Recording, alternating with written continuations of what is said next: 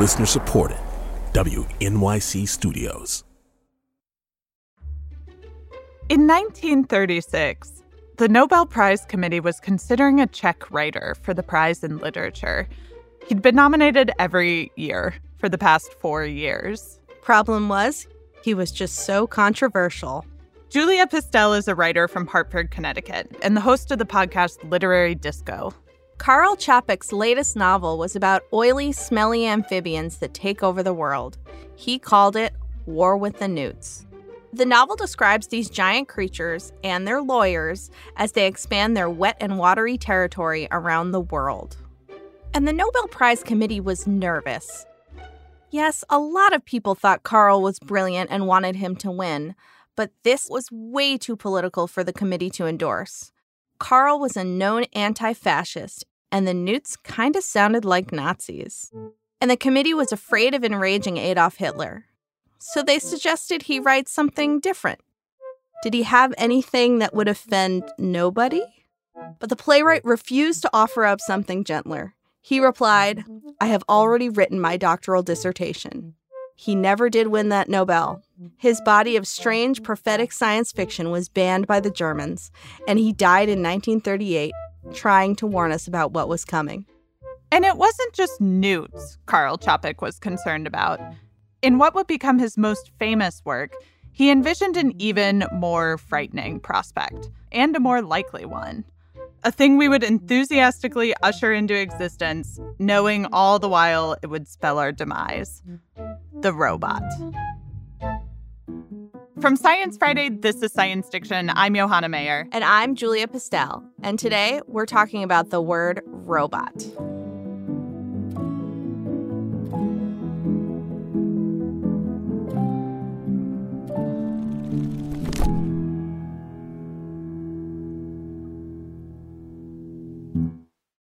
In 1920, Karel Čapek wrote a play where an inventor named Rossum creates machines that look like people.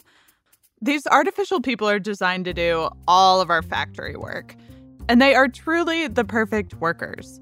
Intelligent, hardworking, and best of all, you didn't need to pay them.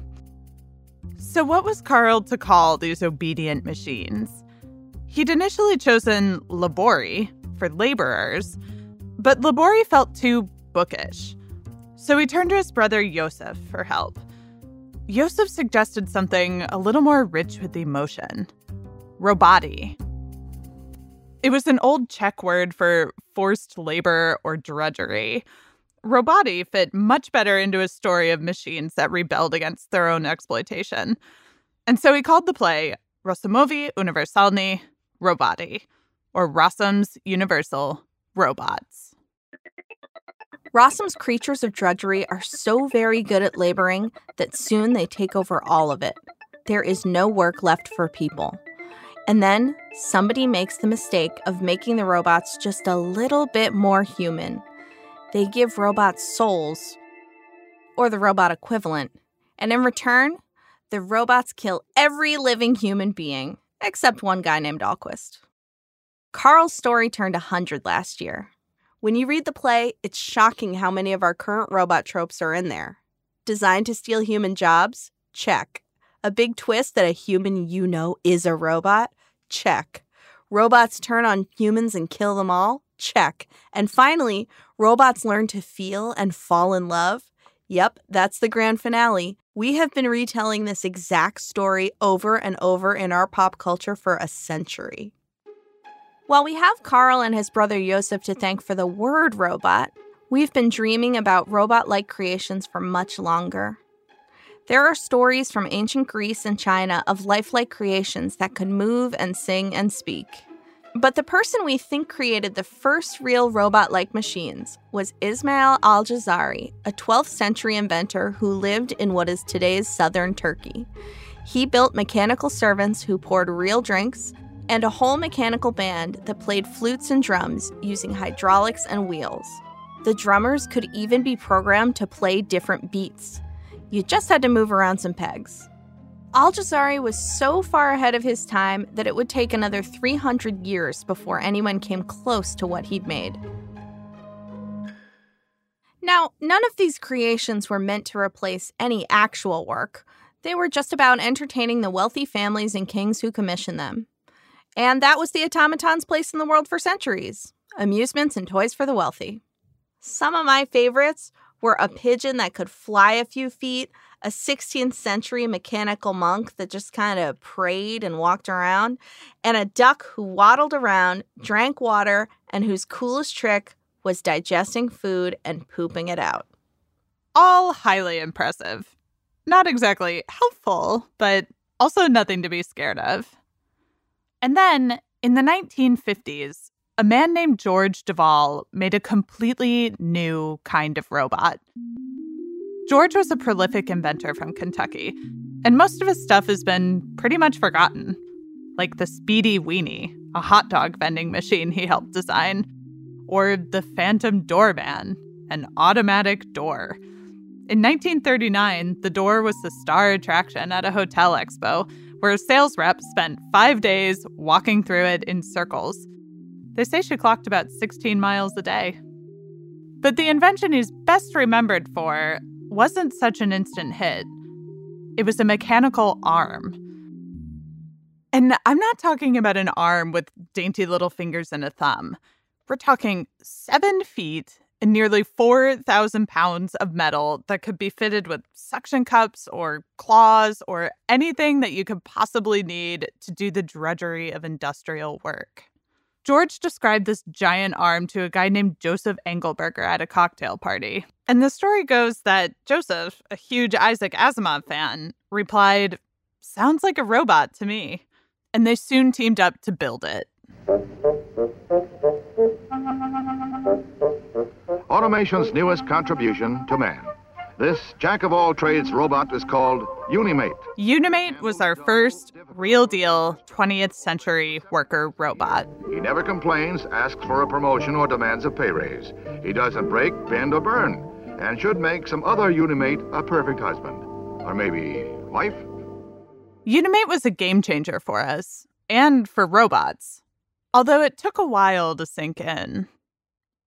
When George and Joseph went out to get financing, investors rejected it over and over again. They were offering up a better world where machines would do the hard, dangerous industrial work so humans wouldn't have to. But people just didn't get it. They thought it was a weird sci-fi thing. And even after they finally got investors and landed a big customer, General Motors, work kind of dried up for Unimate. It was expensive, it was strange, and it just lacked the appeal of a pooping robot duck. So to drum up some excitement, George and Joseph took Unimate on a publicity tour. Would you welcome Joe Engelberger? Joe?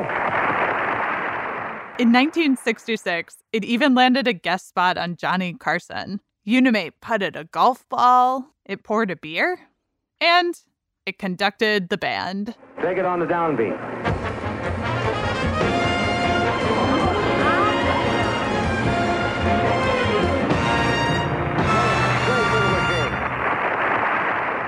Now that people could get behind. Pretty soon, George and Joseph were getting calls from people that wanted Unimate to perform at county fairs. It took them longer to win over their actual target customers, American manufacturers. But ultimately, there was no denying that Unimate had turned the production line upside down.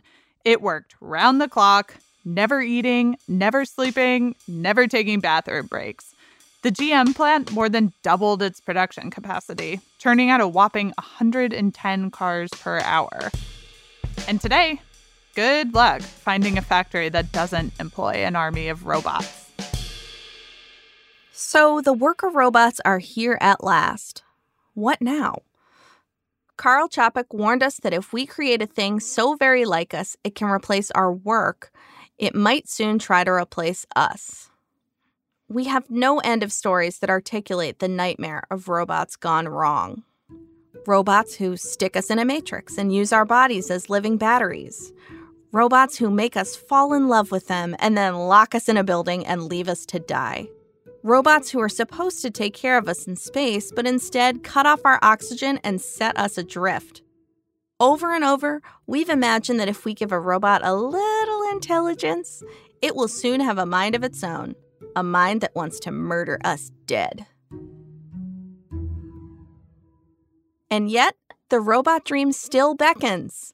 Like, we really, really want them to scrub the toilet, you know? So, what if we just set some ground rules? Isaac Asimov gave it a shot with his laws of robotics. Number 1, a robot can't harm a person. Number 2, a robot must obey humans. And number 3, a robot should try to survive, but only as long as it doesn't violate the first 2 rules. All very common sense stuff, but in story after story, Asimov shows how they backfire. The rules inevitably come into conflict, and the robots break down or end up hurting us. The lesson of the robot story is the lesson of Frankenstein. You can never completely control what you create, which is concerning because the train has already left the station. Take automated cars. Major ethical questions. You know, should a machine be able to decide whether to hit the old man crossing the road or veer into oncoming traffic? But it gets much creepier.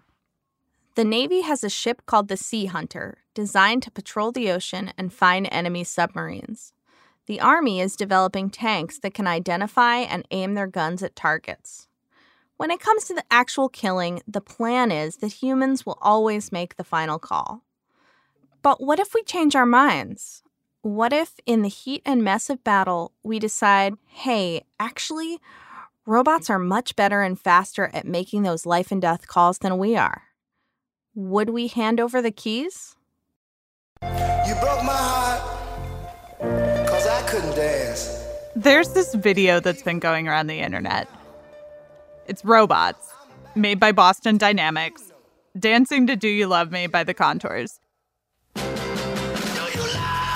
And this video is amazing, like jaw-dropping. A pair of big robots do the mashed potato, the twist, perfectly in sync with the music, incredibly lithe and nimble. They feel human. Watch me now! And then a giant robot dog trots in and starts lip-syncing to the song. At one point, the 2 human-like ones raise their giant arms in a V and each balance on a single metal foot. The way that these robots can move, the tiny movements in their metal hip joints, it is absolutely uncanny. And it's fun. I found myself bobbing my head, tapping my feet. And of course, it is also deeply creepy. They look like toys, but they most definitely are not. I can't help imagining them twisting and mashed potatoing their way into a home or to track down a kill target. Of course, there's already a Black Mirror episode about this, where robot dogs hunt down people, and it was actually inspired by Boston Dynamics. This video, it perfectly encapsulates both sides of this bargain that we've struck. We can build a body and a mind, and they can do wonderful, unbelievable things. But there is simply no way on this earth that we will always be able to control it. And the thing is, you can't have one without the other. Anytime we nudge closer to the robot dream, we loosen the slack. Of course we don't want to do dangerous or boring work. Of course we want cars to be safer, surgeries to involve less human error. And yet, back in 1920, Karl Čapek programmed us to see the shadow of what might happen hand in hand with that progress. Not all ideas from science fiction come true.